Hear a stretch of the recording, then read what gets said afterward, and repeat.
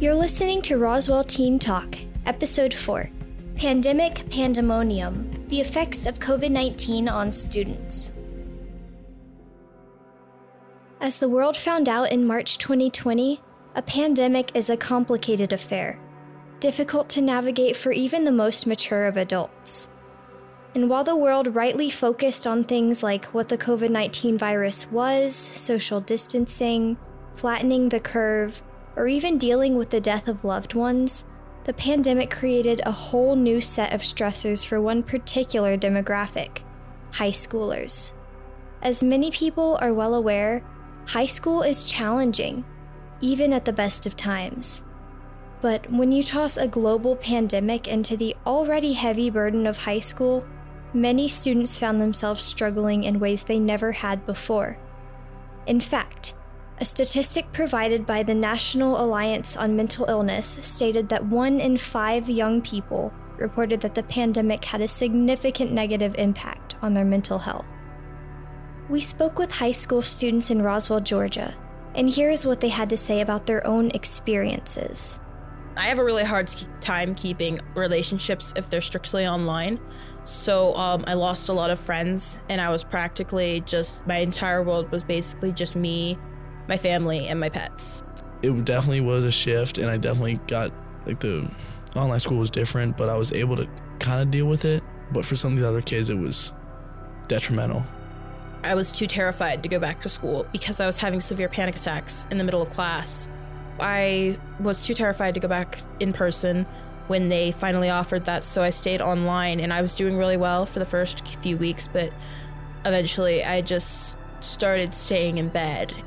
During COVID, everything kind of blew up. People started feeling a lot more isolated because they didn't get that thing that that was normalized, which was seeing your friends every day. And because we had a lot more idle time, I think a lot of us felt a lot more lonely. And then coming out of COVID, some of us forgot how to hold a conversation. We forgot how to engage each other. We forgot how to not be comfortable. We also spoke with several professional therapists who work in the metro Atlanta area, Melissa Bowman and Mary Brashears, who you've heard from in previous episodes, to help provide some context on trends that were being seen in students. I'm a licensed marriage and family therapist. I have been in my current position with a school-based program for a little over 1.5 years.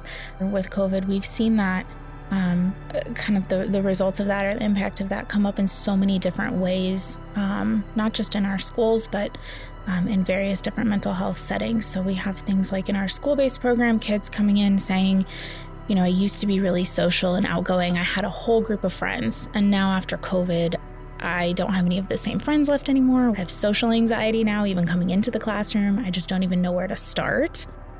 With COVID and the pandemic, teenagers who were already experiencing a level of social anxiety, it gave them a bit of a relief from that anxiety. And while a lot of the teenagers that I talked with did enjoy that period of relief, it made it a bit harder for them to re-engage. And so kids who were able to avoid social situations that created anxiety for them actually allowed that anxiety to grow. And so now they're facing even more anxiety in social situations. We've seen academic performance just kind of plummet. They feel like they're so far behind already that even trying to engage or bring up their grades, that pressure is so great that it's just easier for them to disengage. So when I say slack a little bit better, it turned into me not doing anything at all. So when I would slack a little bit better, I would just turn in something a little late and then send my teacher a polite email about it. And now I slack efficiently, I will wait till the last 10 minutes right before my deadline and then do it all then. My biggest challenge is really just my own work ethic, because there's a difference between holding it off to the last minute because I know I can do it. That's a bit of my ego. I'm well, it's an easy assignment. I can save it for the last 10 minutes. And then my actual drive to even do it in the last 10 minutes has completely just gone out the window. Eventually, I just started staying in bed and just ignoring the classes I would join, so I'd be marked present. And then I'd fall asleep. I would get back in bed. I would be in bed and just sleep. I didn't fail, technically. I got an incomplete for the classes because that's how they were grading. But due to that, I had to take summer school for the first time in my life. And, I was a naturally gifted kid. And so that was a huge, slap to the face for me. We also reached out to Dr. Ryan Brashears, a clinical health psychologist and Wellstar Health System's chief behavioral health officer, who weighed in on managing internalized thoughts when by yourself. The first important point to make is that sitting with your thoughts doesn't come naturally to any of us. It requires practice. We have to approach it as a skill that needs to be learned. And that's not going to occur without some intentionality and without some repetition. I had to learn to be alone with myself. I did not like that. I had to sit in my room for some time and just sit there. Because of that long COVID year where we were just home all the time, I had nothing else to do except think about myself and then look into myself and try to deal with things. We have to exercise self-compassion, realize that we're probably not very good at this at baseline, but with repeated effort, with repeated intentionality, and I think even with a more consistent regimen and structure, we can learn to do this and to do it quite well. Routine and structure is important for managing stress. But what happens when both of those are suddenly disrupted by, say, a global pandemic, and then you have to try to jump back into the same routine you had before?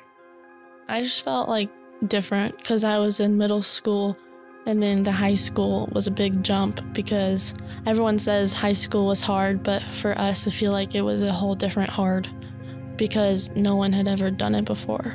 In 8th grade, I was back in school, but we'd have a bunch of random virtual days, and the work amount was just not the same as it had been previously.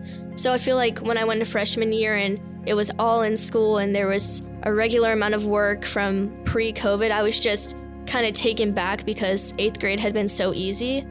Everyone kind of got lazy, and then it's school comes back on last year. It's these kids we haven't really done much, and now you got to go back to the way it was before.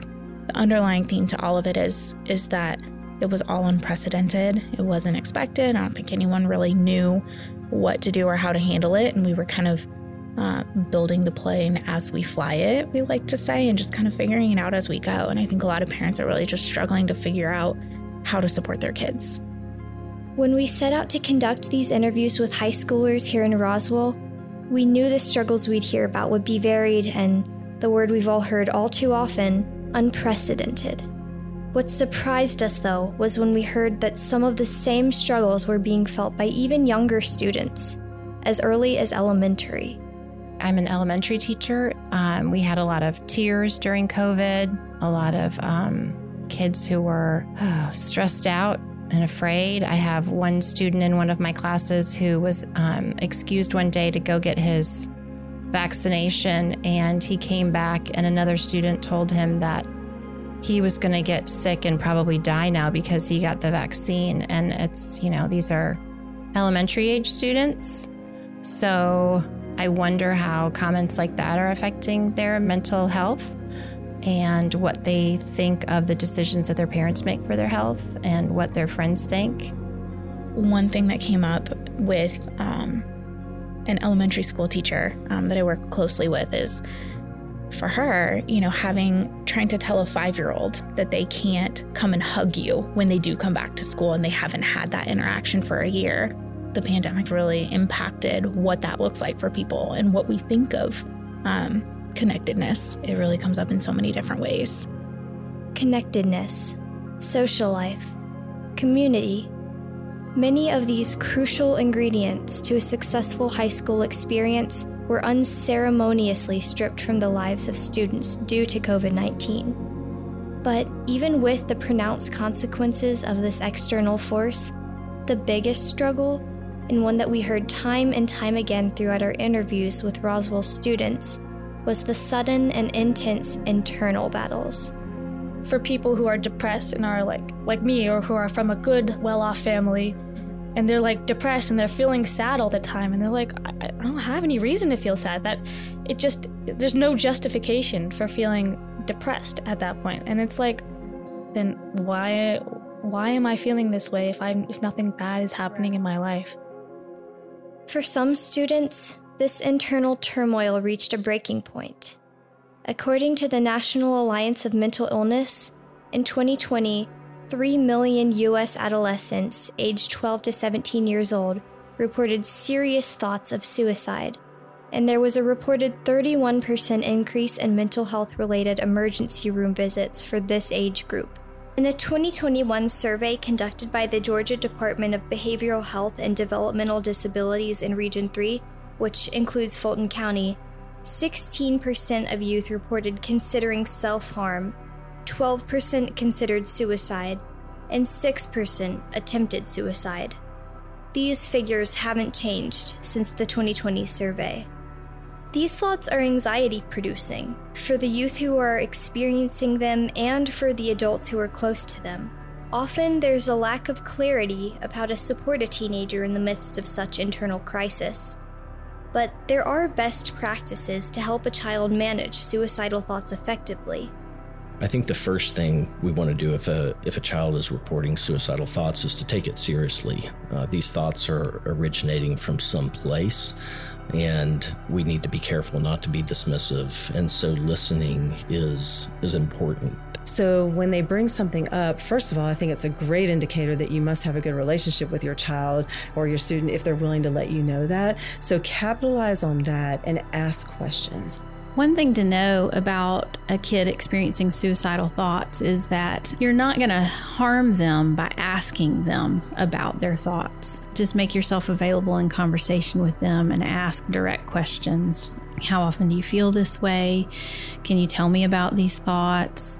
Have you ever acted on any of these thoughts? If the child is processing this with the parent, that is the best case scenario because that lets the parent know the child trusts them.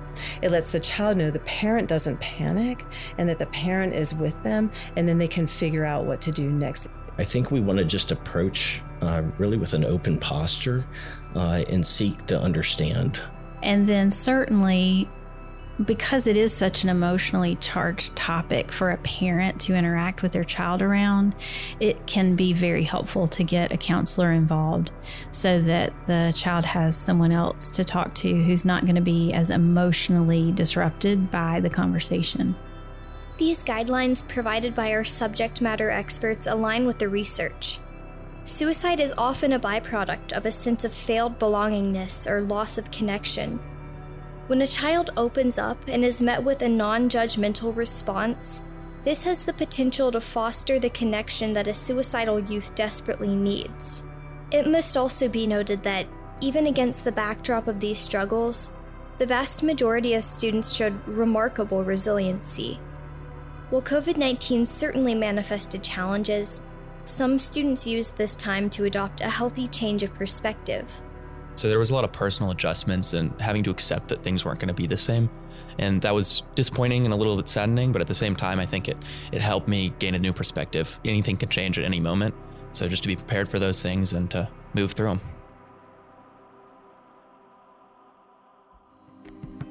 This has been episode 4 of Roswell Teen Talk, brought to you by the Wellstar Behavioral Health Service Line and sponsored by the Roswell Rotary Club. Be sure to listen to our other episodes, and please show your support of this content by subscribing and rating on whatever platform you're listening. And perhaps you could even consider sharing this podcast on whatever social media platform you use. And lastly, if you or someone you know is struggling or in crisis, help is available 24/7 if you call or text 988. Or you can live chat with a professional counselor by visiting 988lifeline.org. Stay safe and stay well.